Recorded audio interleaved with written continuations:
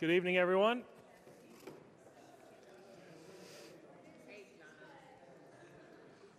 Hey. How many times? Hopefully we're not going to go through the mic at all tonight. I do have my backup here just in case. We're not going to waste our time with that. I'm going to pray for us, and then we have a quick public service announcement before we start into tonight's lesson. But it's really only a public service announcement for half of you. So the other half of you can look at the ceiling or whatever. All right, let's pray.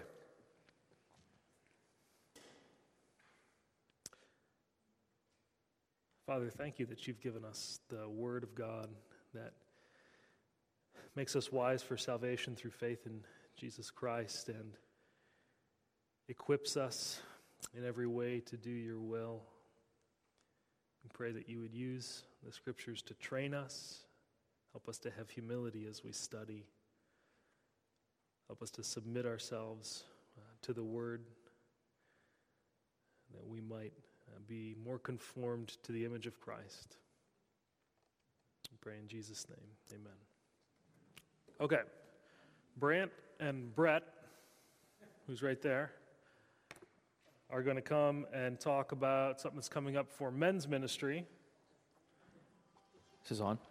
The women still have to pay attention because you have to go home and tell your husbands. So, John's not getting you guys off the hook. Oh, yeah. Hi, everybody.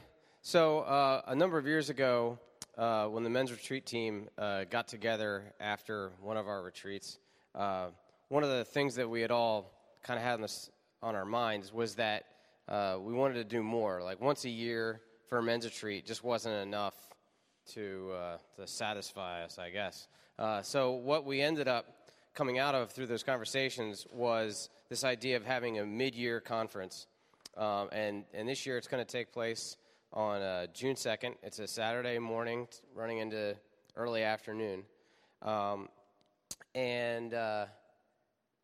It's a not only is it a good opportunity for the men here to come and be enriched, but it's also a good opportunity for a lot of the guys that are leaders here at the church to utilize their teaching abilities, because this is all going to be in-house. This is all going to be right here with the guys here that are running it. We're not bringing in any outside help, no ringers. So Brant's going to tell you a little bit more about how that's working. Can I borrow this? Yeah. So as Brett said, this year's men's conference, one of the good opportunities is for men in the church to be building up their skills to teach.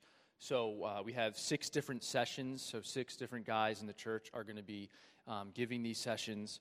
The theme of the conference this year is called Lay Aside, based on Hebrews 12:1, where it says, "Therefore, since we have so great a cloud of witnesses surrounding us," I probably should have memorized this verse, "let us lay aside every weight and the sin which so easily besets us, looking to Jesus, the author and finisher of our faith."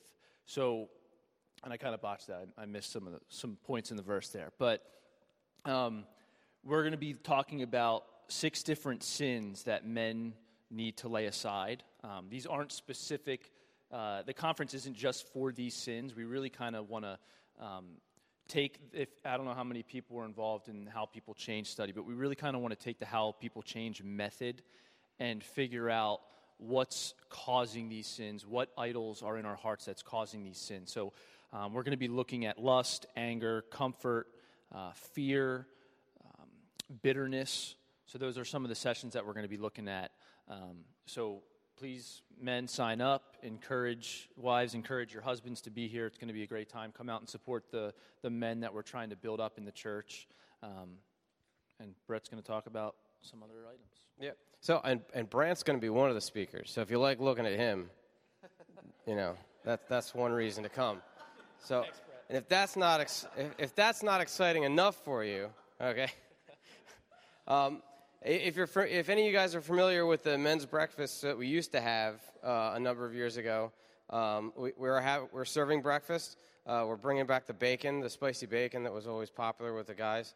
And then the big headliner is that we're having Mission Barbecue cater the lunch portion, and so we had to add them to the flyer, I guess contractually. But so this really should afford you the opportunity to invite any guys that you know, that if you've been thinking about an opportunity to invite them, if they're intimidated by coming to church. But, I mean, the prospect of bacon and barbecue, I mean, who could turn that up? So for the guys that are regulars here, it's $25 for breakfast and barbecue and all the speakers. And for guys that are not regular attenders here, it's only $15. On top of that, you could pre-purchase their registration for this person, and then they have to come, right? They can't turn you down once you've paid for it. Those are the rules. So, as you'll see, in the next couple of weeks, we'll be handing out these flyers and stuff, and you'll see this QR code down here at the bottom, which should make it easier for you tech-savvy people to just link up there and give us your money. All right. So. And if you guys plan on coming, try to sign up as soon as possible because we are having this catered by Mission Barbecue.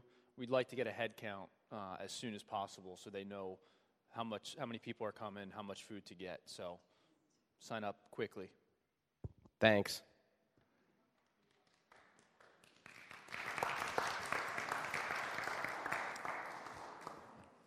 Abbott and Costello will be back up on Sunday to talk about the same thing. That was the dry run, so we can hopefully get all the kinks worked out before we have Sunday. I was going to say, we did just talk about verse memorization not that long ago, so Brant's a wonderful example for why it's important to memorize verses. What? I said I had it memorized because I knew I didn't have it right. All right. So, I feel like I had a bunch more snarky comments that I was going to make, but I forgot. There were too many that I could have made, so I'm just going to go on from there. All right, so tonight, first I want to start with doing some review of the work you guys did from 2 weeks ago. That was specifically the cross-referencing assignment that I gave you. And that was focused on Philippians 2, 9 to 11. So, if you want to get together with the people at your tables and talk through that over the next 15, 20 minutes or so, and try to work through the different cross-references, and I'd just love to hear from you guys afterwards and for you guys to discuss, what did you learn as you did it? Were there any that you found especially helpful in helping you understand what Paul might be saying? Were there any profound insights, anything that you think might be theologically important? Any that didn't make any sense at all and you have no idea why the editor put it in there? There might be some of those. So take the next 15, 20 minutes to talk about that. If you have time, if you got to read chapter 15 of Dig Deeper, the Bible timeline tool, talking about how when we read Scripture, we need to keep in mind where that text is on the Bible timeline, and then where we are, and how do we read it in light of that. Talk about that and interact about, does that change any way that you understand the Bible? Do you do that already? And so forth. So take some time, do that. About 7:30, I'll bring us back together, and we will discuss those things. We'll try to work through the cross-referencing assignment, and then we'll move on to tonight's lesson. All right?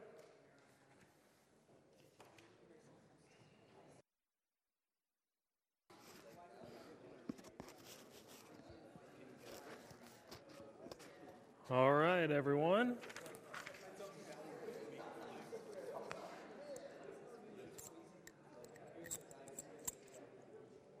Let's hear what you guys have to say.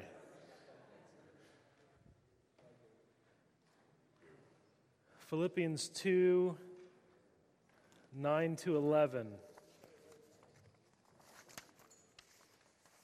Just a couple verses. I bet you took a lot longer than just reading a couple verses to do this. So what particularly stuck out to you guys in this? Did you learn anything? Were you just frustrated by it? You're like, I'm never doing this again? Yeah? What do you think? Yeah, Joanne?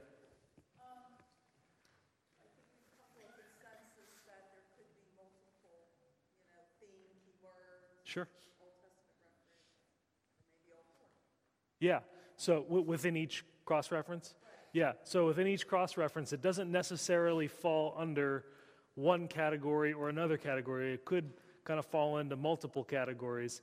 Remember what I said last time is that the goal is not to put it into a category just to put it into a category and then see if you got the right answer. It's just to try to help you understand why the editor might be putting it there, and then what you maybe should be looking for in the cross-reference. But it could fit under multiple ones. That's just a way that we categorize them. Yeah.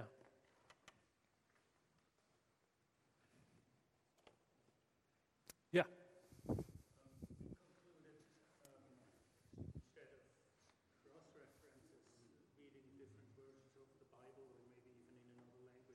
Mm-hmm. That would be, in many instances, probably just as helpful, if not more helpful.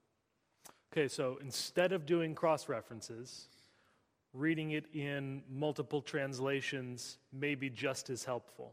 Yeah. And I think there are definitely times where that's true, although I say it's both and. Because reading the Bible in multiple translations won't help you see that a New Testament passage is referencing an Old Testament passage, unless it explicitly says so, right? Or that somewhere else in the New Testament, an author explains differently what this phrase means. It might help you understand it. So I agree with you. I think reading it in multiple translations is absolutely going to be very helpful. We're going to talk about that in a couple weeks. But I don't think it wholesale replaces cross-referencing, because I think there are things that you're going to get from other parts of Scripture that you're not going to get if you just stay there. And if we believe that Scripture is one book and that it interprets itself, then we need to do that, right?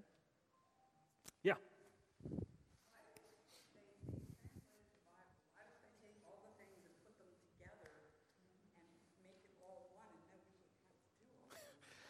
Why don't they take all the possible things that it could mean and put it together into one thing, and then we wouldn't have to do any of this? Well, we would read it, and then we would understand it without. Yeah.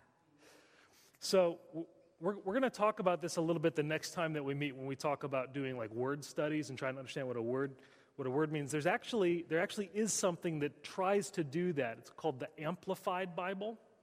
Have you guys heard of the Amplified Bible? Basically takes, not everywhere, but lots of the places where there could be variations of translation or meaning, and it kind of puts in parentheses all the possible meanings, right? So it lays all the options out for you. Now, it is still just the person who's putting it together. It's their opinion about what all the options are. But one of the problems with that is that it doesn't all mean the same, like all the same thing at the same time. And so a word could have multiple meanings. But it doesn't have all the same meaning, all those meanings at the same time at once, right?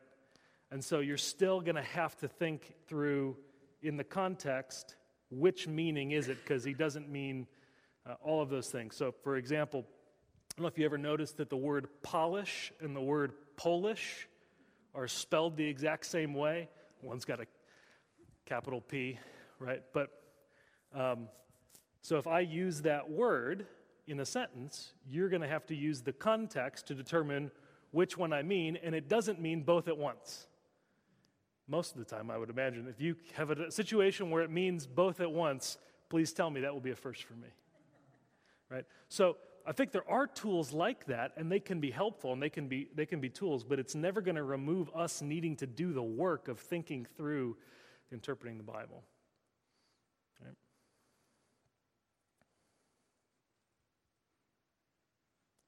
Was that a hand or just a stretch? What do we? Most of the time I found like it sort of grew the concept. Okay. Just expanded it or clarified. We're most stuck on the therefore what, meaning is it the word, is it the concept before, is it the concept bigger? Like, yeah. So I'm not always sure what the reference is referring to. Right. Yeah, and that's one of the things about doing cross references is remember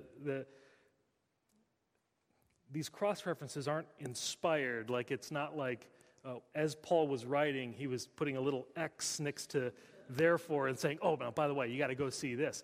Now, there are places where the Bible does stuff like that, but it's usually more subtle. They don't put an X next to it saying, got to do this. They say, like, as it's written in the prophet Isaiah, or they'll use an allusion to something in the Old Testament. So that's kind of like the Bible's internal cross-reference system. It's a little more subtle than what we have in our Bibles, which is a bit more in your face of, hey, you should look here. But it's one of the frustrations of using the cross-referencing that the editors of your Bibles have put together is that you're not always going to be following what they're thinking. And there are times when I come to it, I think I told you guys this the last time we were together, there are times I come and I think, I really don't know why they put that there. That doesn't make any sense to me. And that means I either need to think harder, or maybe that's just not a great idea on the editor's part and I can just forget about it. So I at least want to do the work of thinking through it, but it might be, I really don't know what they're getting at here. Yeah, Bob. They may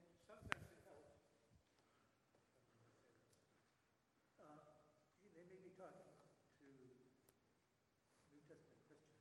Mm-hmm. You go to the cross references, and they may be talking to the Romans, and so therefore, God, if you just read the one, you may not catch that He also meant it for the Romans too, and that it would be. It's nice to pick up that He's talking to everybody. Yeah, so can you give me an example? Like, okay. Yeah, so there's a chance that you're going to pick up as you do this, you're going to pick up things that are more kind of under the surface that the author is intending, potentially intending. We can't say, we know for sure this is exactly what he meant. But you're going to have more of a tendency to see some of those things and see those connections, see those organic connections in the Bible. This is not something that we just stitched together. We found a bunch of books and we thought they were nice, and so we put them all together in one group, that this is something that is internally consistent and shows that all these books fit together in a way that the other books that aren't in the Bible, right? You hear about this every Easter, I swear this happens, where they start talking about the Gnostic Gospels and the secret Gospel of Judas. And you see the Da Vinci Code. Mary Magdalene wrote a gospel, and then they voted to see which books were in, and they were suppressing women, so they kept Mary Magdalene's gospel out. It's like, well, no, they kept Mary Magdalene's gospel out because it was written 200 years later by a fraud. It wasn't inspired, right? But one of the ways we can see that is that there's internal consistency in the Bible, and that the early Christians recognized that, and they recognized that all the books that aren't in the Bible were not consistent with what they saw in the books they knew were inspired. So they said, no, we know those aren't inspired because that doesn't match up with what we've received. Yeah. Janet. One of the references, it's on page 11, Isaiah 45, 23 to 25. Yeah. Talking about sort of what it's sort of okay to do with cross-reference and whatnot. So there's a sort of direct, a partial quotation in the Philippians passage of, Yep. to me, every knee shall bow, Yep. every tongue shall swear allegiance, it says in Isaiah. Yep. Where in Philippians, it's every knee shall, or every tongue can, sorry. So at the name of Jesus, every knee should bow in heaven and on earth and under the earth, and every tongue confess that Jesus Christ is Lord. Yep. So is it safe to say, they didn't say every tongue shall swear allegiance Mm. in this Philippians passage? Mm-hmm. And is that instructive that Yeah. this passage in Philippians is not saying that everyone's going to be saved? Mm. Can you Mm-hmm. shed some light on that? Mm-hmm. Yeah. Jan's point was in the Isaiah reference, which is the one that I really wanted to talk about because I think it's the most important one. That in Isaiah, it says, to me, every knee will bow and every tongue will swear allegiance. So that's in Isaiah in the Hebrew. And then Paul kind of uses that language in Philippians 2, and he says that at the name of Jesus, every knee should bow, and every tongue will, in heaven and on earth and under the earth, and every tongue confess that Jesus Christ is Lord. And I can tell you one of the reasons that it says that is because that's the way it reads in the Greek Old Testament, right? So, sidebar, after the Jews got kicked out of the land, right? We talked about this a couple weeks ago. They got kicked out of the land because they were disobedient. A lot of them never came back, but they were still Jews. And so they wanted to read the Old Testament, but as they were dispersed into the whole Mediterranean world, the main language that was spoken was Greek. And so after a while, the Jews stopped speaking Hebrew. These Jews who were out in the Mediterranean world, in Egypt and in Greece and in Persia, they stopped speaking Hebrew because nobody else was speaking Hebrew, so they spoke Greek. So they did a translation of the Bible into Greek, translation of the Old Testament into Greek. And so most of the Old Testament quotations in the New Testament are from this Greek Bible. Not all of them, but most of them, because that was probably the Bible that a lot of the Jews read at the time of Jesus. All right? So the reason it says every tongue confess is that that's actually the word that's used in the Greek Bible. Now, you have to go back and say, well, is that an accurate rendering of the Hebrew? And I think it is. But it is interesting that he uses this instead of coming up with something different to convey that idea of swear allegiance, because it actually can mean the same thing. I was doing some on the fly. I was looking at my Greek dictionary to make sure I wasn't going to tell you guys the wrong thing. That Greek word can mean to declare openly an acknowledgement and to praise, and so it can have a very positive meaning in which it would be this open acknowledgement of somebody as Lord would basically be the same thing as taking an oath of allegiance. But in Greek, it can have a different meaning, and so Paul might be kind of playing with that a little bit. Yeah, Andrew. So where it says in the Hebrew Old Testament says every knee will bow. Yep. And then Paul's position says every knee should bow. Is that because the Greek version says should, or is that because it changed the meaning to like,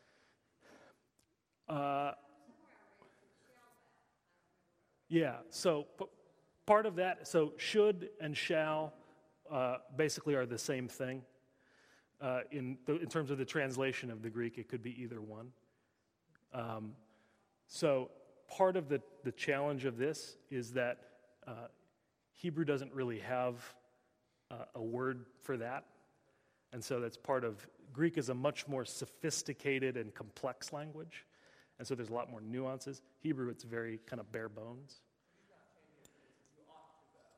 I don't think so. But that's something that you might want to think about. I don't think so, but I also haven't done like a really deep dive on this. So, yeah. Yeah.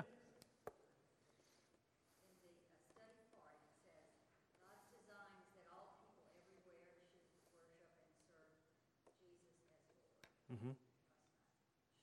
Yep.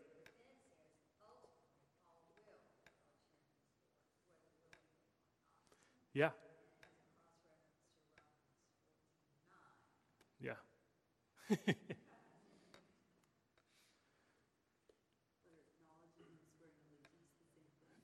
Yeah. Are acknowledging and swearing allegiance the same thing? Not necessarily. Right? Yeah.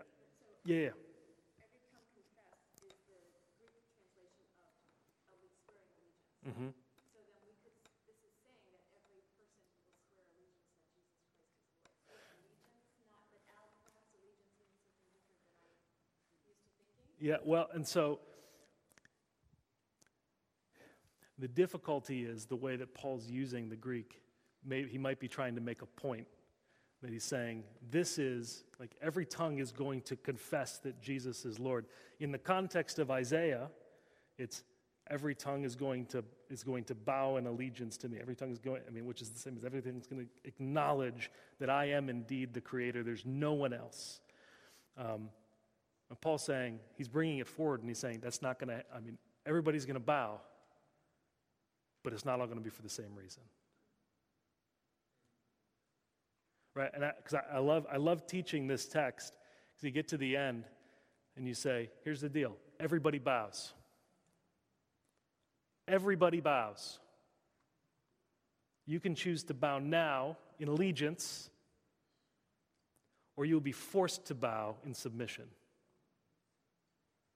Yeah, bow. Say again? Is allegiance just as certain? Oh, inserted. So if you have, if you have the New American Standard, let me see if I was right on that. Yeah.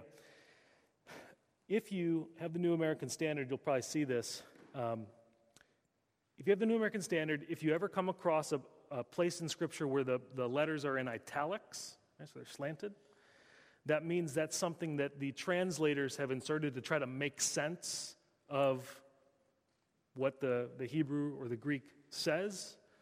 And so they're saying, basically, if we were just translated this and we didn't put this word in, it wouldn't make sense in English. So this, we have to assume that this is what was in the mind of the author. And usually that's right, and that's just kind of how those languages work. So allegiance is actually one of those words. So the Hebrew just says, every tongue will swear.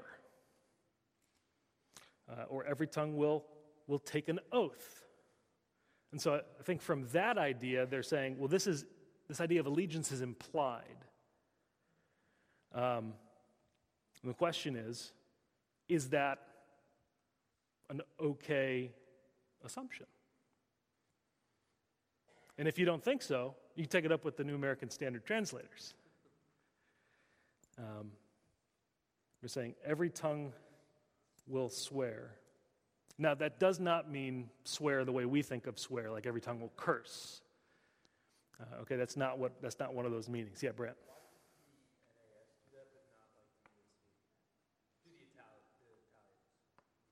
I have no idea. Probably because it makes it more confusing to people reading.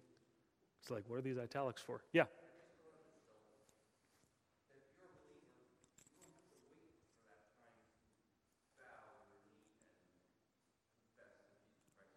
That's right.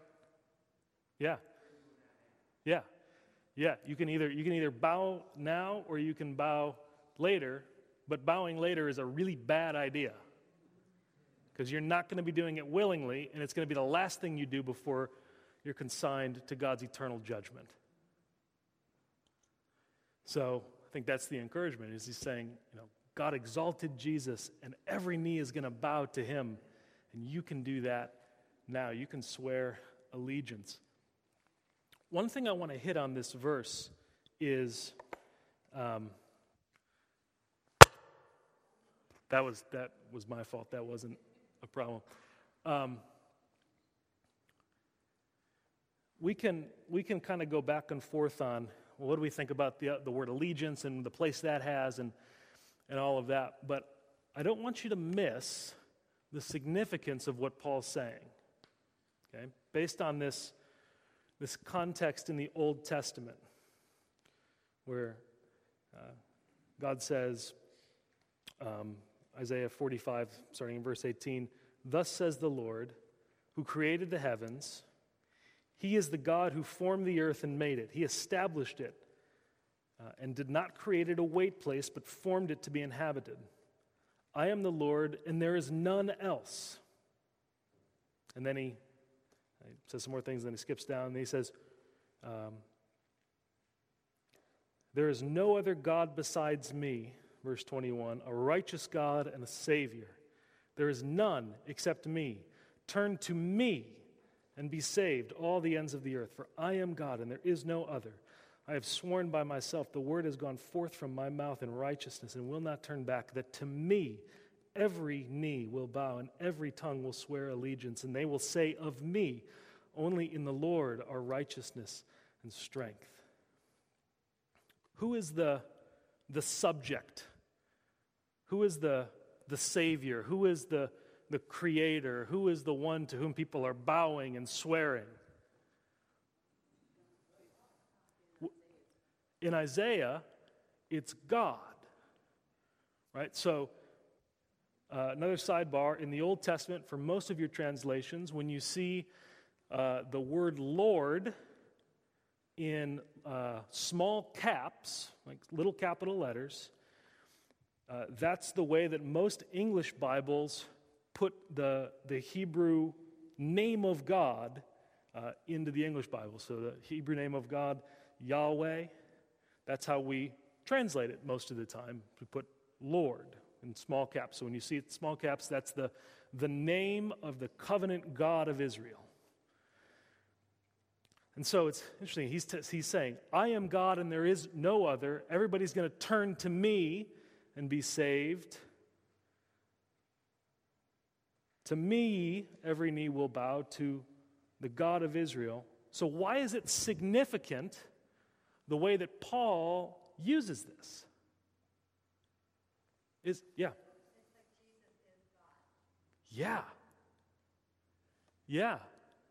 Think about if you were a good Jew and you're reading this and you're expecting to say, oh yeah, God exalted Jesus, that's fine.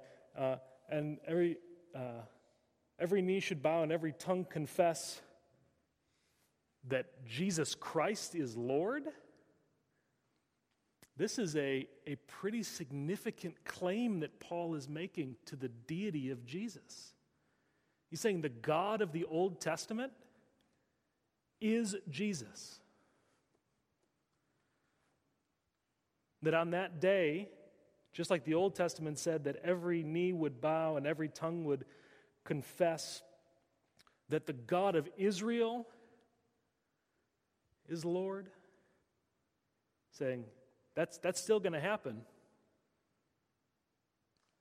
The name of the God of Israel is Jesus. That's a pretty big deal. When you talk to people who will say, the Bible, the New Testament, never really claims that Jesus is God. And say, you only think that if you've never read it. And this is one place that it does it. Now, could Paul have just said, therefore, Jesus is God? Well, he could have, but he didn't. I think the fact that he uses this verse in Isaiah, in Isaiah, in the context, it's very clear. God's not talking about someone else. He's not talking about just his servant. He's not talking about an angel or anything like that. He's talking about himself. And Paul says, that God is Jesus.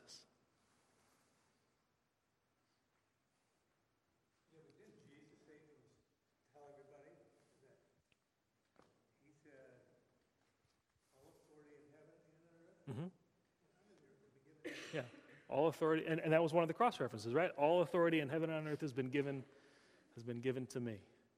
So that would sound like a claim to deity. Also, the many times when he was talking to the Jews, and the Jews says they picked up stones to stone him, and he says, "Why are you going to stone me?" And the Jews said, "Because you, a man, claim to be God." And there are other places we can talk about. Yeah.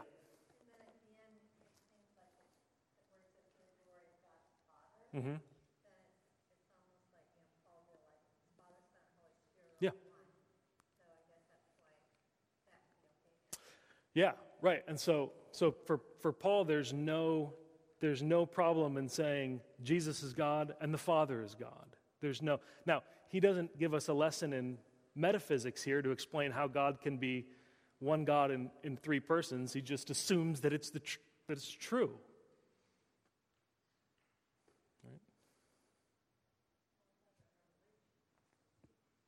Yeah. Yeah. Well, I think too, like by quoting Isaiah or paraphrasing whatever, he's kind of giving his testimony some credibility because he is a Pharisee. Mm-hmm. Yeah. Yeah. Yeah. He knows his Bible. Right. Yeah. Absolutely.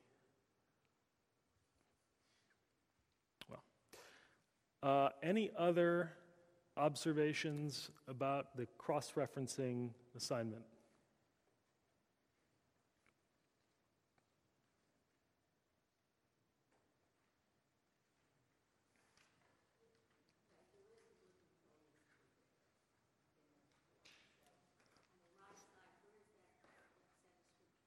Oh, that's Isaiah 45, 22, Isaiah 45, 22 to 25.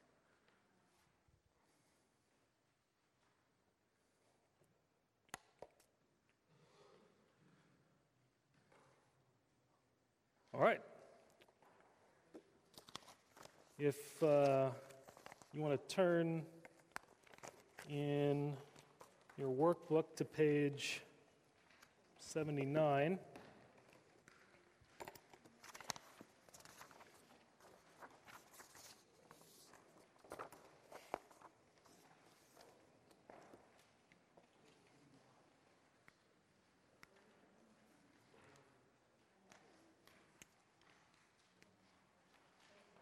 All right. So, tonight you'll be happy to know that I don't think I've over-prepared. I think I've said that before. I really don't think I have this time. Tonight we're just going to be talking about this idea that they bring up in Lesson 6. Lesson 6 they call grasping the flow. And so we've talked about this already some, and so this maybe start to put some more of the pieces together. You remember when we did, one of the first things we did about studying a text was phrasing, doing a sentence flow. That seems like forever ago, right? And if you remember, one of the things that we did is we broke it up and broke a verse or a set of verses up into phrases, and then we kind of lined them up and we tried to see how each one relates. So tonight's lesson kind of builds on that by being more specific about looking at how do each of these phrases relate to other ones. And so we're looking especially at these key words in the text that help govern how a text flows and how the author develops an argument. So the skill or the strategy we're going to talk about tonight is paraphrasing the logic of a text.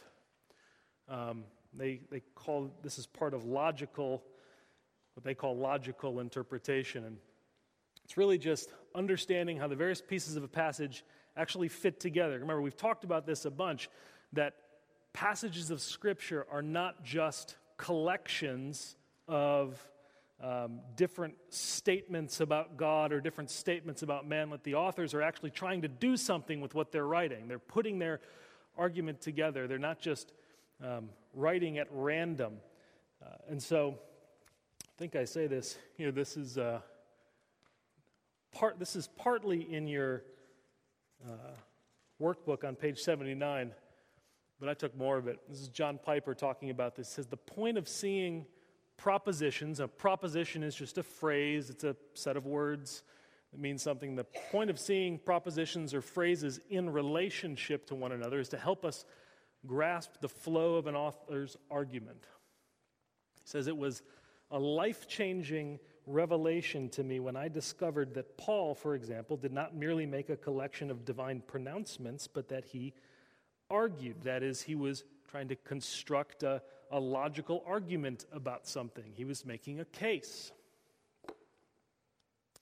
This meant, for me, a whole new approach to Bible reading. No longer did I just read or memorize verses. I sought also to understand and memorize arguments, and this involved finding the main point of each literary unit, each text, and then seeing how each of the propositions or phrases fit together to unfold and support the main point. And that's kind of what we were doing with phrasing, right? We were finding, okay, what's the main phrase, the one that could kind of stand by itself as a complete sentence, and then how do all the other phrases that are a part of this text relate to that? And so we've already been practicing with this, and this is just kind of trying to draw it out a little more clearly. So they suggest this looks like I spelled logical wrong the second time. There's no O. You can tell I was doing this fast. It suggests a strategy for helping us understand how a text fits together and what Paul or Peter or John or another author of Scripture might be trying to argue is by making a logical paraphrase. And so they say it's just a tool of uncovering the progression of an author's statements. It's intended to give the student a better grasp of the main point and of the passage an understanding of how each phrase clarifies, supports, or qualifies the author's main point. So basically, it's reading a text, trying to figure out how all the different pieces fit together, and then trying to restate it in your own words. So it's almost like writing kind of a mini commentary on that verse or set of verses. You're trying to explain to yourself. So I try to write, when I'm trying to write that, I'm like, I want to explain this to myself in a way that makes sense to me, what the author is saying. So,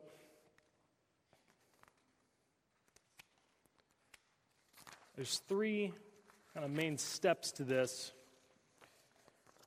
The first is to look at the key words, the linking words that are going to help you develop in your mind how the author is arguing. And these are usually little words. We're going to look at them on the next slide.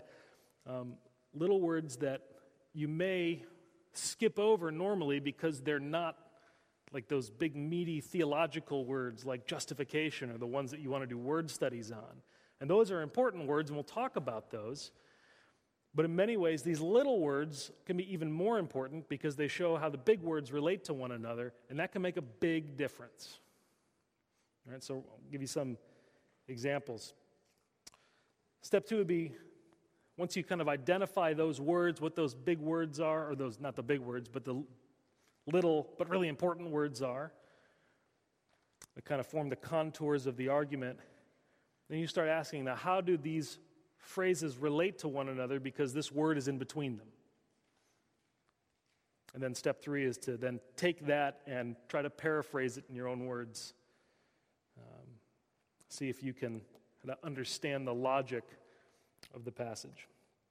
So I want to give you an example of why something like this might be important. Turn in your Bible to Philippians 2, if you're not already there.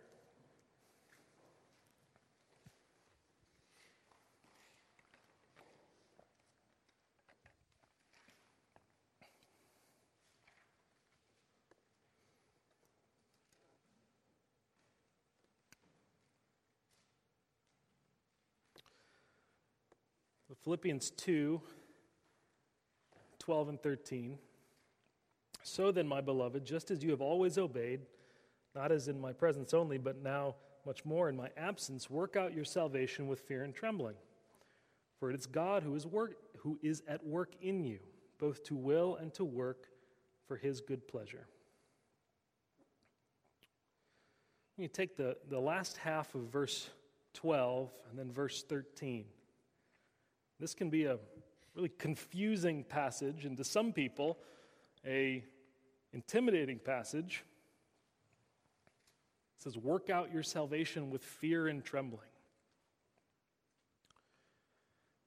If I were to stop it there, I don't know that it would be a really encouraging verse, right? No one's going to memorize that as their life verse.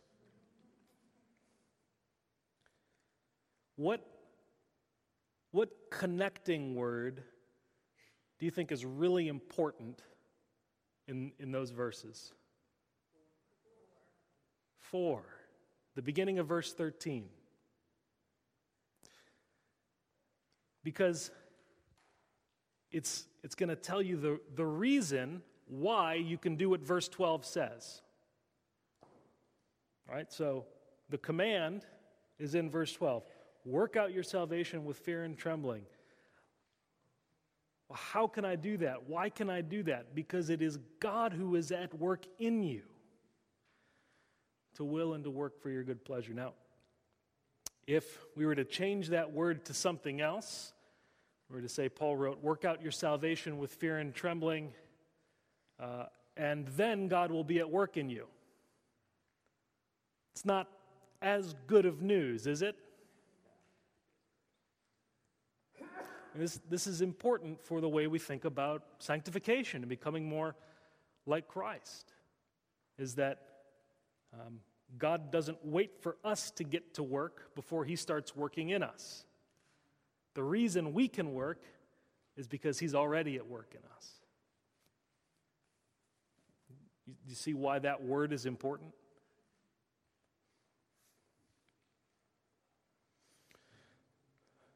So, linking words. This is fun, isn't it? Chapter 5 of Dig Deeper, which you're going to read this week, talks about, not all of these, but talks about some of these, and gives you some more tools for that. These are on page 81 in your workbook. You have some blanks there. I'm not totally sure why they put the blanks in. I think I'm supposed to read them to you, and then you can fill them in. I don't totally see how that's going to help you learn them. So you have them all in the notes I gave you, so you can write them in at your pleasure. See, these are not particularly big words. They're ones that you might normally skip over. And, moreover, furthermore, likewise, neither, nor, then, or, but, while. On the other hand, in that, by, even as, so, like, just as, not, but, that is, for, because, since, therefore, consequently, accordingly, so that, in order that, if, then, except, when, whenever, after, before, where, wherever, so, although, yet, nevertheless, however. One of the things they'll say is when you're studying a text, you should circle or highlight those words because they're probably going to end up being significant for how you understand the way the text is put together. There's lots of different ways that these words are used, and I was thinking about trying to put something together that would outline all of those, and it was going to take way too long, and there was no way we were going to be able to do it tonight. So, I will try to put something like that on the website so that you have access to it, so you can see when these words are used, it may be this kind of relationship between these two clauses or these two phrases.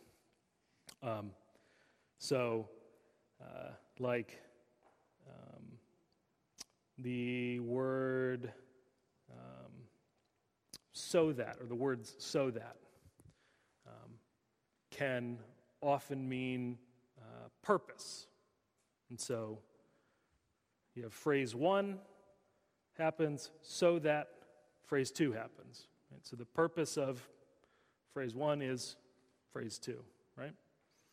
So I can put stuff like that up on the website. It would take too long, I think, tonight to try to walk through it all. Also, I don't have my notes for it, so it would make it super hard for us to walk through it all. But you don't necessarily need to have this whole complex chart of all the ways this stuff works to understand what the author's at, because we do this, I think, normally in the way that we read. We maybe don't do it with quite as much intentionality when we read just regular old English stuff, although if you've ever tried to read older English, you might have to do some of this. The rules of grammar have changed a little bit, and like Paul, some people who wrote in older English didn't really think there was such a thing as a run-on sentence, and so their sentences go on and on and on and on and on. Right? And so you need to start breaking down, okay, so where are they at? And you have to start diagramming the English sentences, not just what the Bible's saying. But I think normally if we sit down and we try to think through, well, how are these phrases related? What does the that mean or the therefore mean in these verses? You probably already have a pretty good idea of how those words work, right? So we're gonna do an example. You probably know this verse, right? For God so loved the world that he gave his only Son, that whoever believes in him should not perish but have eternal life. So there are 3 or 4 linking words in this verse. So the first thing we want to do before we start trying to paraphrase the logic is to So we got to identify the linking words first and foremost. We got to figure out where are those spots in the text where we can divide it and say, how does this relate to that? So what do you guys think those words are? Okay, so for, the very beginning, right? Then what? So, okay, interesting. So, could be that, and then another that, and then but. Right? You could say that.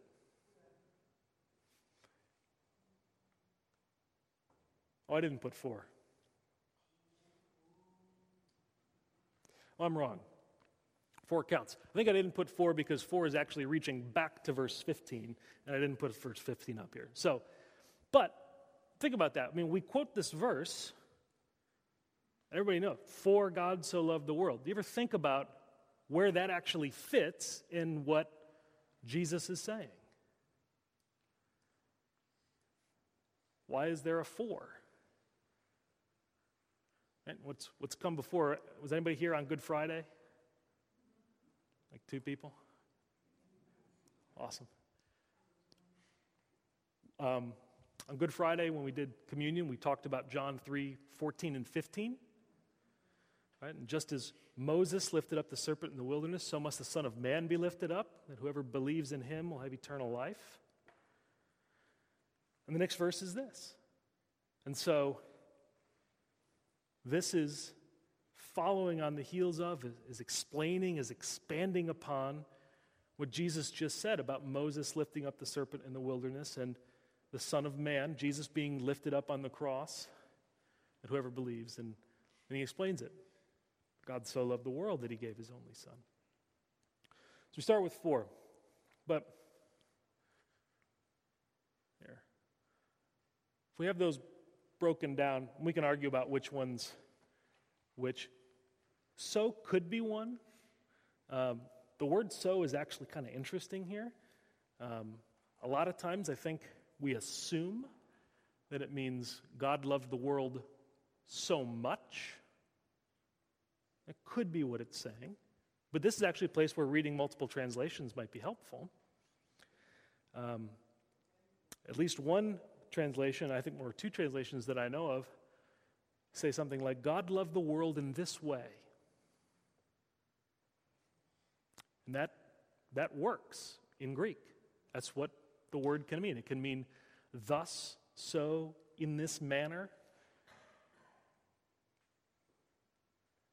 And so the relationship between those 2 phrases might depend on how you take the word so. But so this is kind of like phrasing, right? You list the propositions. Now, I didn't do any of the moving to the side here just to illustrate kind of what we're after. But what's the relationship between A and B? There's the that. So why is that there?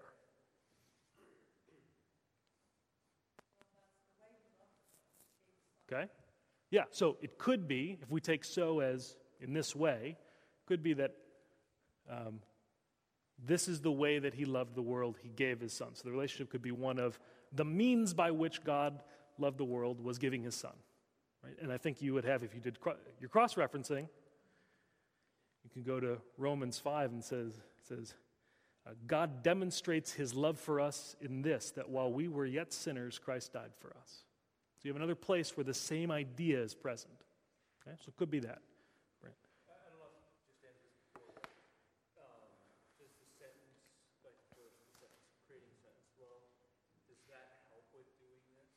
Yeah, Brant's asking, does creating a sentence flow help with doing this? I think yes, and I think basically I'd probably be trying to do it at the same time, right? So It doesn't have to be done at the same time, but as you're trying to create the phrasing and you're moving the phrases over and you're trying to figure out how each one fits together, I think as you're trying to figure out, well, which one goes under this and which one goes under that, you're probably going to be asking some of these questions, right? How does that relate to this? Now, you may not ask the specific questions of, well, does that explain the means by which God loved the world, or does that explain the extent to which God loved the world, or the result of God's loving the world being that he gave his only son? Well, yeah, and so I think theologically we would say, yes, is it all of the above? Well, yeah. And the question is, can we figure out what does Jesus mean in this text? Now, is it possible that he uses this maybe somewhat ambiguous term in order to have it mean more than one thing? It's possible. So it could mean, I think I said, result, God loved the world, and the result of God's loving the world was that he gave his only son. Or means, God loved the world, and the means by which he loved the world was that he gave his only son. So that's what I mean by when I say result or means of A.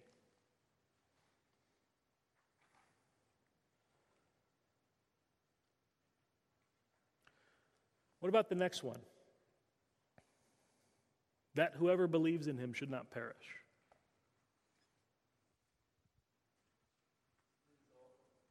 Okay, the result of? All right, so God gave his son with the result that whoever believes in him should not perish. Okay, the effect, so God gives the son, the effect of which is that whoever believes in him would not perish. Right? Pretty close.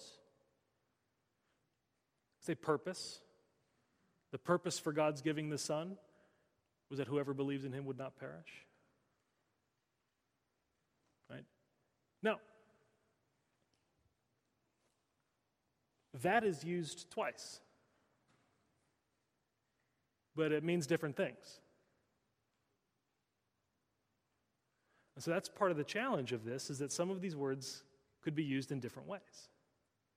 And this is where doing a paraphrase can be helpful, because I have to start thinking through how would I explain that? How would I draw that out? So God loved the world in this way, that he gave his only son, with the purpose that whoever would believe in him would not perish, or with the result that whoever believe in him would not perish. But the that means something, the second that means something different than the first that. Now, I think when you read this verse, you probably know that without thinking about it. That's just the way that you read it. Right? But this forces you to slow down and really try to understand the relationship between these. And maybe in this verse it's easier because you're familiar with it and you kind of know what it's saying. But there are going to be some other verses where there might be some pretty profound differences. Yeah, Brett. So is result and means, are they like exclusive? Like they can only be one or the other? Well, so that's what I was saying to Joanne, yeah, you weren't listening, clearly. Are they totally mutually exclusive? No, but you have to think through which one you think the author's using, or are there some times where the author is intentionally being ambiguous and intends maybe both meanings? I think there are times where that's the case. This might be one of those times. I also think a lot of times, and I'm not saying you're saying this, but I think a lot of times we can kind of default to that. It's like, well, it could mean this, this, or this, so it means all of them. Let's move on. And we don't actually do the work of saying, well, no, it probably doesn't mean all of them at once. Let's try to think through what it does mean. You might disagree with one another, but that's okay. Yeah. No. Not necessarily.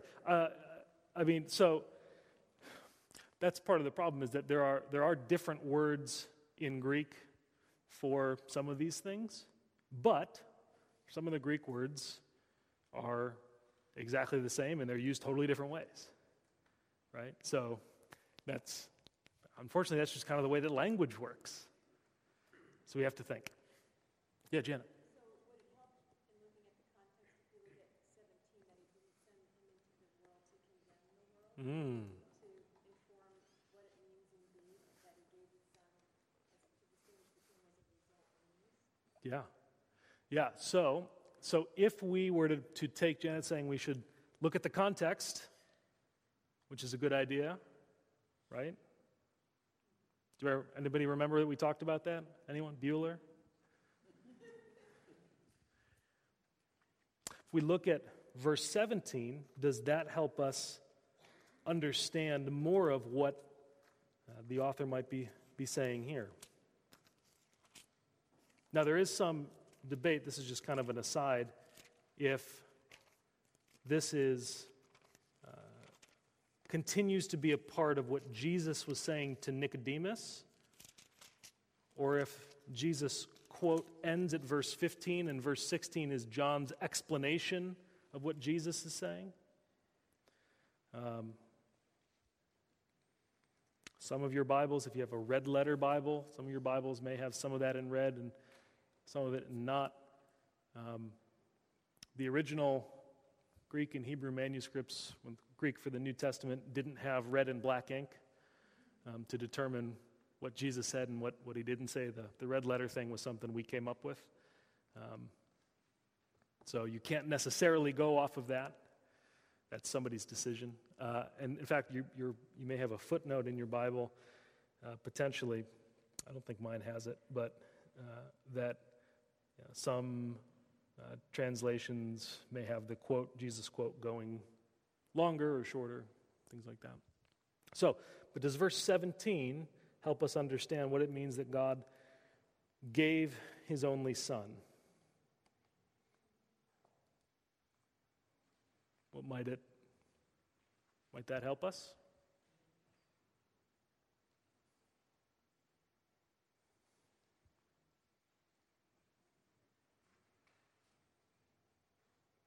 Does that help us determine potentially what might be? Is it the result of God's loving the world or the means of God's loving the world?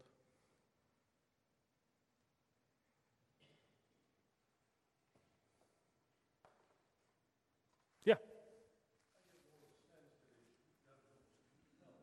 Mm-hmm.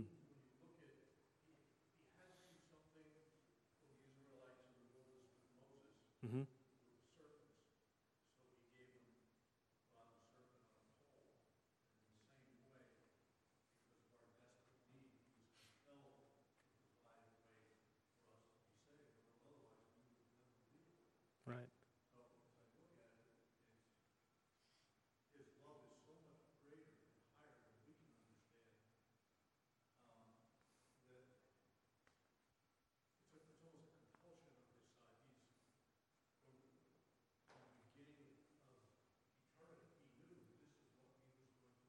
Mm-hmm.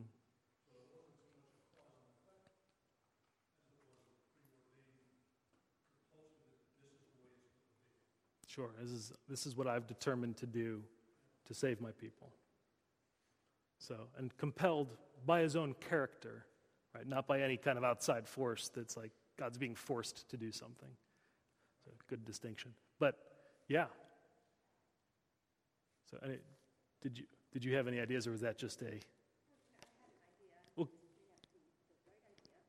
Well, that's okay. We're all learning. I may not have the right idea either. So, for God so loved the world that he gave his only Son.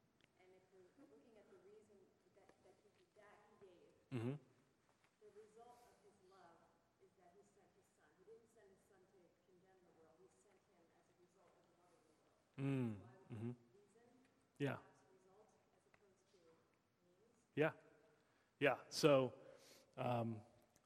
Janet's saying that because verse 17 says that God's giving of the Son was in order to save the world and not to condemn the world, that it may be more indicative of the result of God's love than it is simply the means of God's love.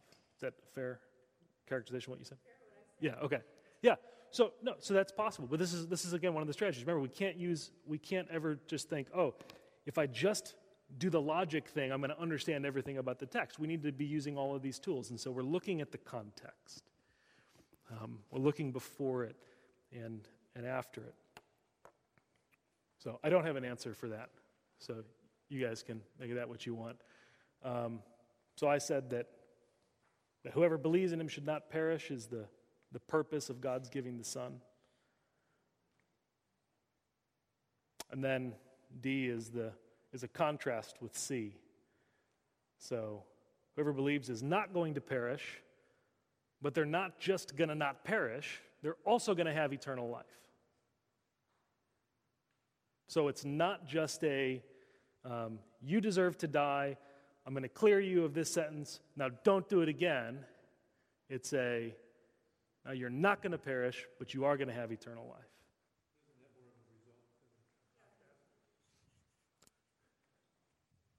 Could argue that, I suppose. The result of not perishing is having eternal life. Remember, this is not an exact science. There's no answer key to which is which. It's all just a tool for us to try to understand how the Bible fits together. Good. So yeah.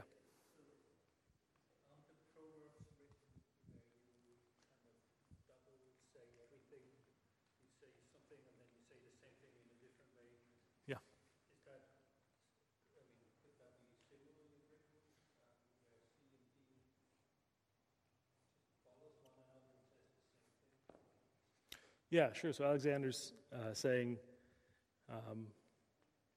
the Proverbs, and it's not just the Proverbs, but a lot of Hebrew poetry is written in this parallelism. So the first line will say something, and the second line will say something that's almost the same thing, or exactly the opposite thing, but all these lines are set in parallels. It's interesting. Hebrew poetry doesn't rhyme. We're used to poetry rhyming. Hebrew poetry doesn't rhyme. But isn't that interesting? Because if you were to translate Hebrew poetry, it wouldn't sound like poetry because it doesn't rhyme. So isn't it interesting that the way that the Hebrew language is designed is that poetry can be translated in other languages? Isn't God merciful? So, to Alexander's point, could the author be doing something like that where he's using the C and the D lines in sort of a parallel? Yeah, probably not exactly the same way as the poets do, but are they both saying something that's basically the same? Yeah, and actually, in verse 15, Jesus says, whoever believes in him will have eternal life. So he doesn't say anything about not perishing. And then the next thing, whether it's John or Jesus, says, now whoever believes in him should not perish, but have eternal life. So, yeah, sure.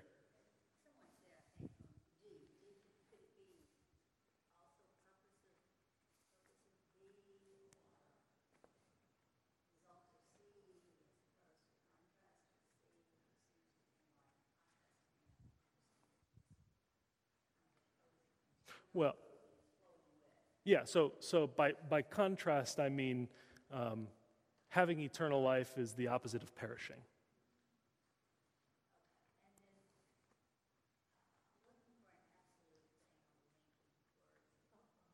Yeah, don't look too hard. Which one? Oh, yeah, I agree. Yeah, the only reason I didn't put it there is because then we'd have to go back and talk a lot about what came right before it. Yeah. Yes. So that's my mistake. Yeah. Oh, that's okay.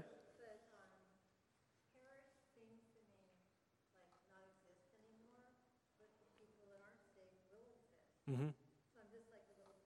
Yeah. Yeah. Yeah. I wouldn't read perish meaning non-existence. I don't think that's what it means. So I don't know off the top of my head what the word is, but yeah. No, because we could use the same thing. We talk about death, and oftentimes in our minds, death's, the end. It's death and it's over. It's not the way the Bible talks about death, or the way that the Jews and people in those days would have understood the idea of death. They had an understanding of there's an existence after death. Yeah. All right. Then I paraphrased it. God so loved the world that the result was that he gave his only son. He did this for the purpose that whoever believes in the Son would not perish, but instead they would have eternal life. Or, depending on how you take the word so, God's love for the world was shown in this way. God gave, not have, his only Son. He did this for the purpose that whoever believes in the Son would not perish, but instead they'd have eternal life. So really, I'm just trying to insert something more where the that is, or the but, or any of these linking words to clarify and make explicit the connections between these phrases.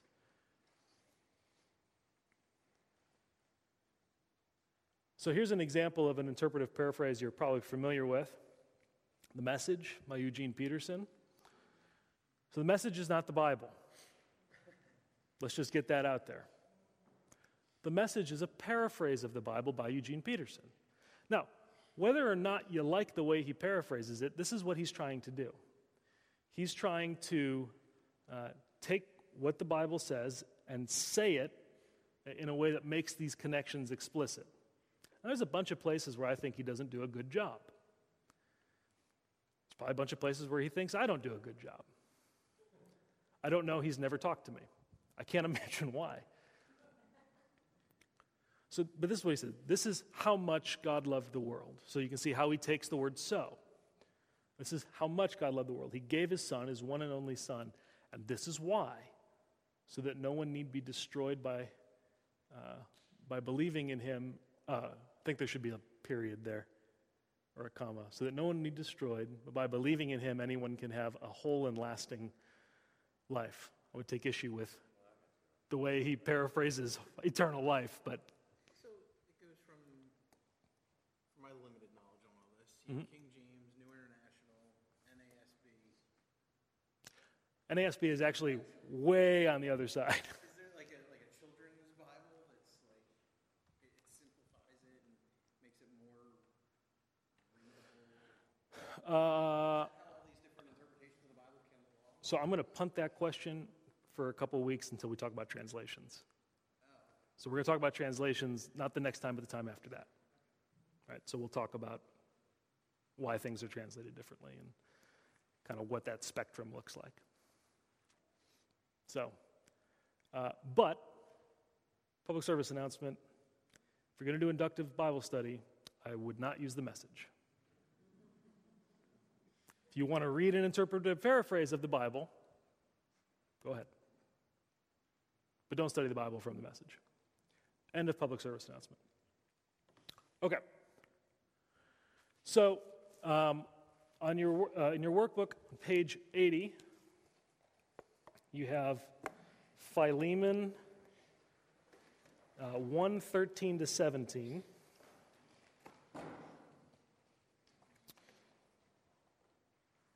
So I'd like for you to take about 5 minutes, read through that, and underline or circle or somehow mark, whatever way you want, those important linking words. And then after that, we'll go and we'll talk a little bit about those. And then there's a couple that we'll work through, trying to think through the relationships. And then we'll talk about the way that they do the paraphrasing. All right, so take about 5 minutes to do that.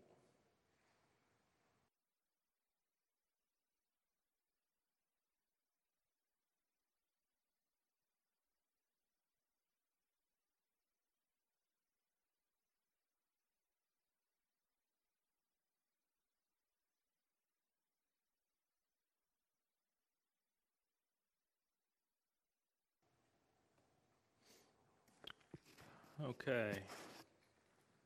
What do you guys think?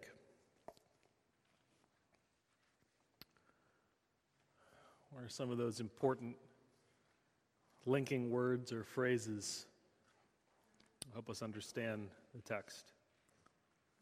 Sure. Yeah.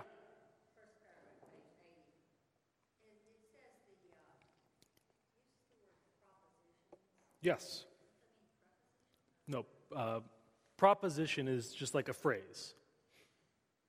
Preposition is a different thing.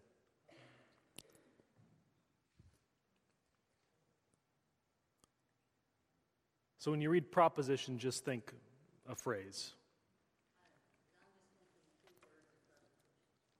Yeah, so that's where it's, yeah. So a lot of the keywords are prepositions. But that's different, that's English grammar, which, by the way, the way I learned English grammar was when I took Greek. This is a true story. Like, I didn't remember a single thing about English grammar until I had to learn Greek grammar, and then I needed to learn English grammar in a hurry because I didn't know what any of this stuff meant.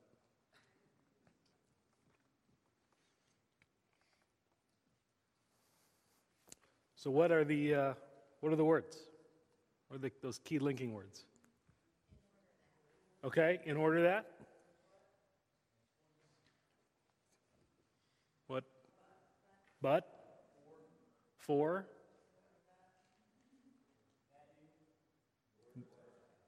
That you?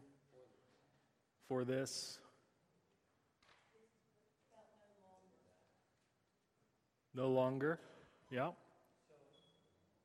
So if? Yeah, here, this is, there may be some I left out.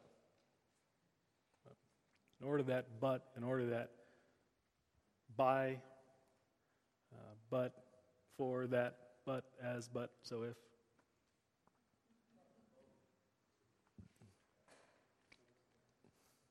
Yeah, both could be one. Both and. I think I would put both of those.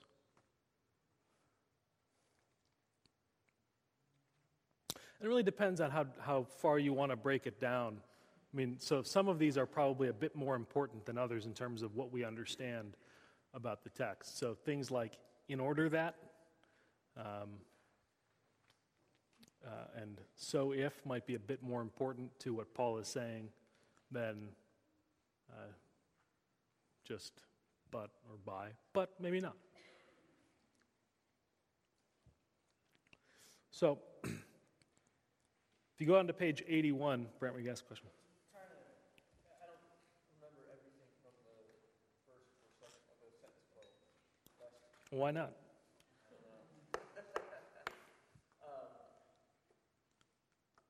So, is the difference between, as if we're doing a sentence flow, we would get a lot of this information. Yeah. So is this just like supposed to be a separate strategy for just trying to rationalize or argue what the text is saying? Yeah. Versus, like, because they just seem very similar in a sense in what they both could accomplish. Yeah.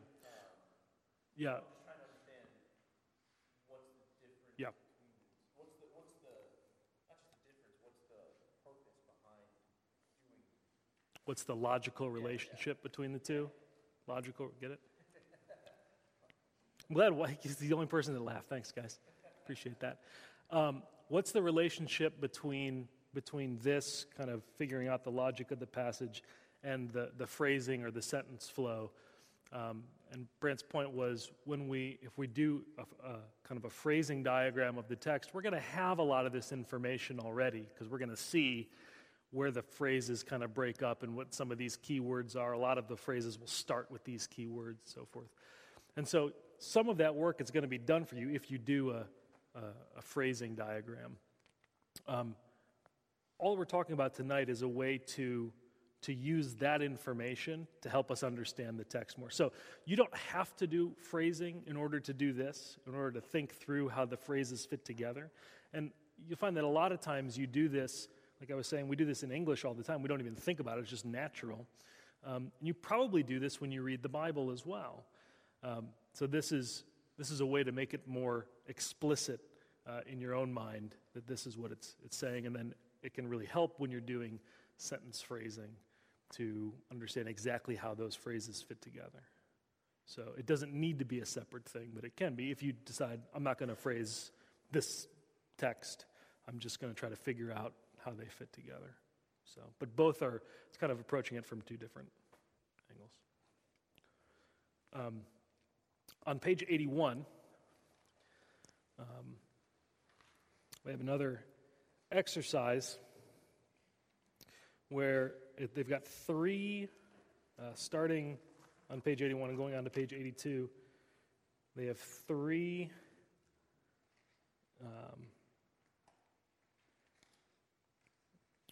of the linking words and the phrases that go around them, and they're asking us to go through them and say, how do these relate? So first,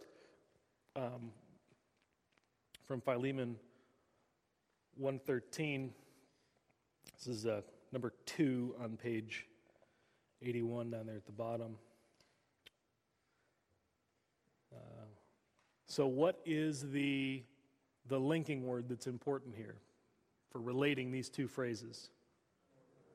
Okay, in order that. So, how would that help us understand how these two phrases are related?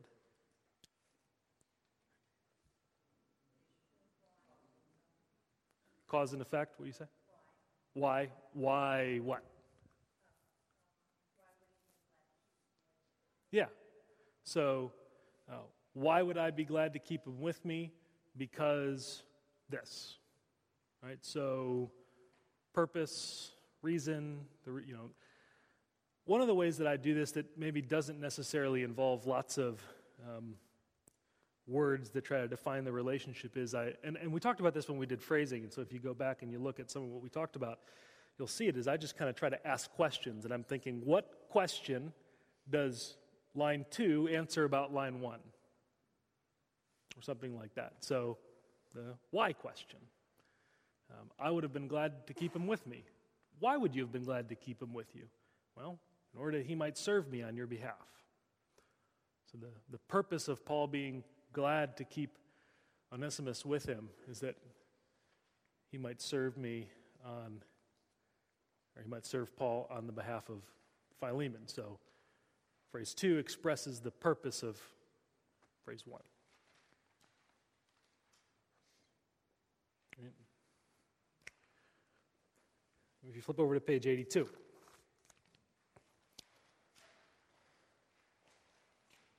This one's a little more complicated because there's 3 phrases. Remember in the context it's saying for this is perhaps why he was parted from you for a while, that you might have him back forever, no longer as a slave, but more than a slave, as a beloved brother. Bondservant here, or which translation I was using. Same thing.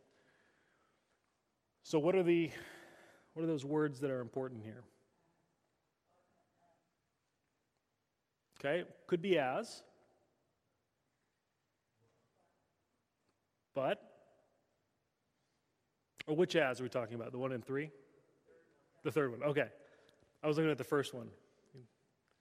So yeah, in number 3, yes, as, but. Ding, ding, ding. So what's the relationship between 1 and 2?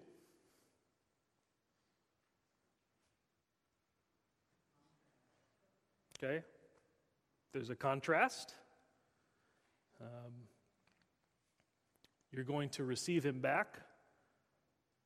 He's not going to be a slave or a bondservant.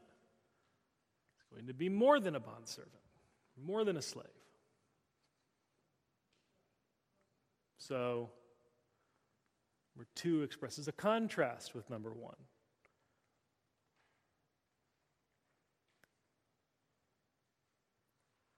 So how does number 3 relate to number 2?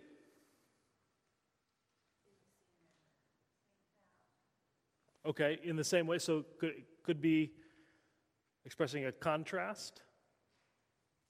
Could be certainly expressing a contrast with number 1, right? Receiving him back no longer as a bondservant, but as a beloved brother. You could take that middle phrase out and it would perhaps mean the same thing. Could be the result of,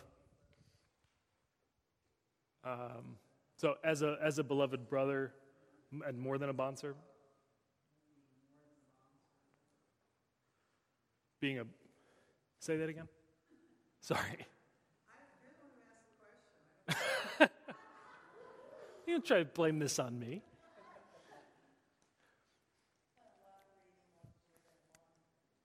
Yeah, so he says, you're not going to receive him back as a slave. You're going to receive him back as more than a slave. What's that mean? What? Better even than a slave. What are you going to get him back as? As a beloved brother. Yeah.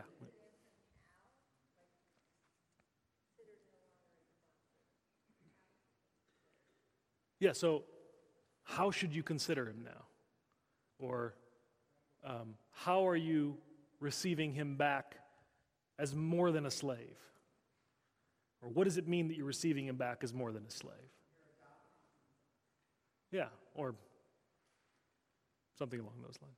Yeah, you're receiving him back as a beloved brother. So 3 explains what he means by 2. It clarifies what he means. It's like, what do you mean that I'm receiving him back as more than a bondservant? Well, you're receiving him back as a brother. He's not just your slave, now he's your brother in Christ.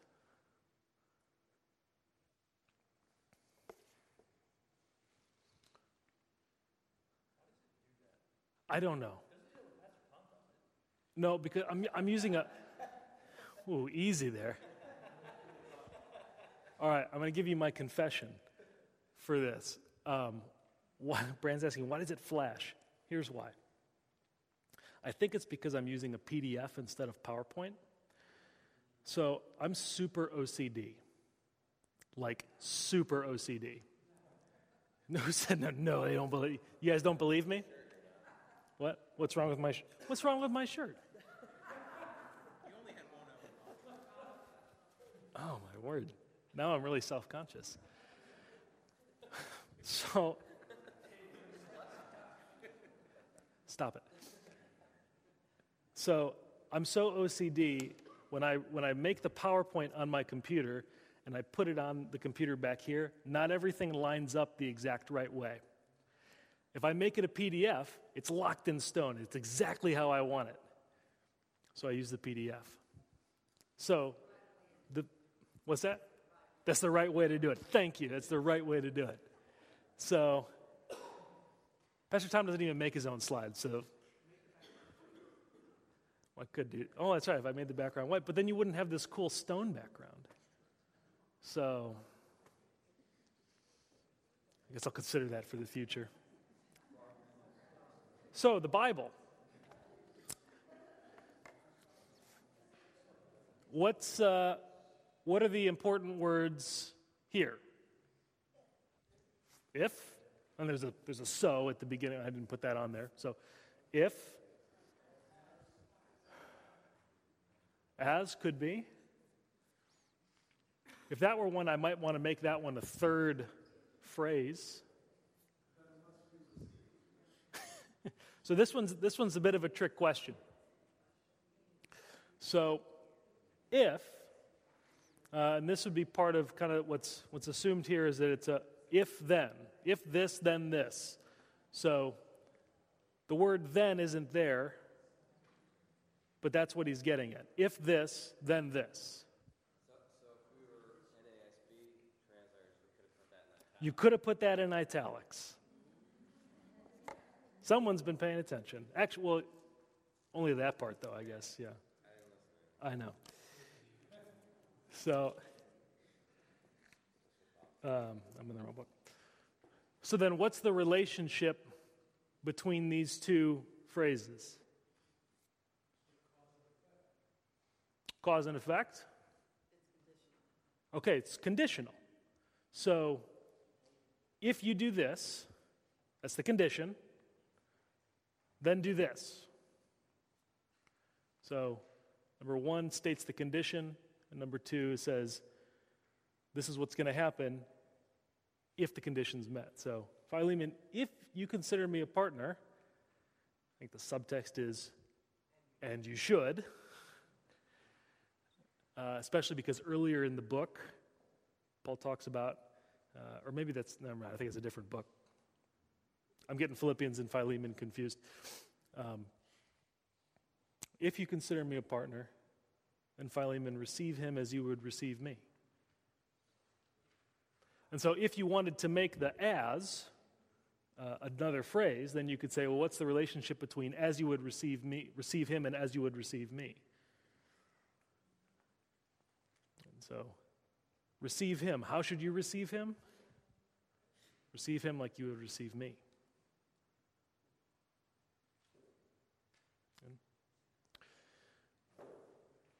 I was going to have you do this, but running out of time, like normal.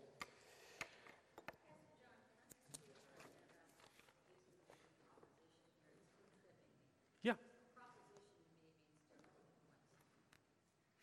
Okay, what is...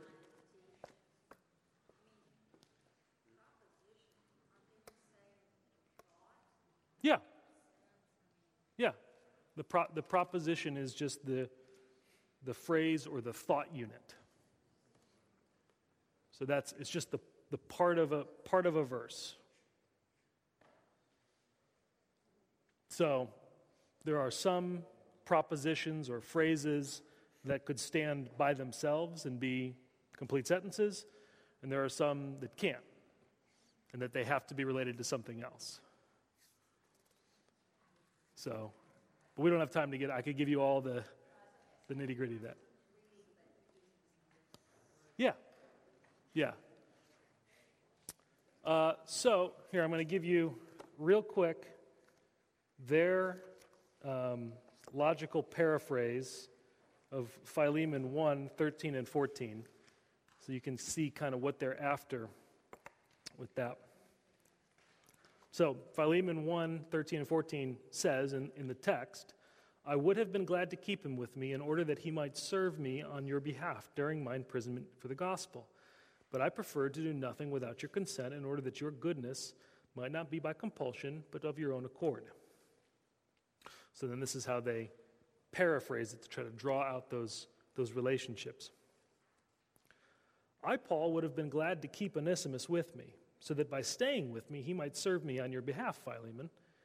Onesimus could have served me while I am still in prison, and you know that I'm in prison for the sake of the gospel. But I preferred not to keep him with me without your explicit consent. Therefore, I'm sending him back to you in order that your goodness might not be forced by my decision. But if you did decide to send him to me, that decision would flow from your own accord. And I believe that voluntary goodness is much better than compelled goodness. And then they summarize that. It says the reason that Paul didn't keep Onesimus was that so Philemon's goodness to him would not be compelled.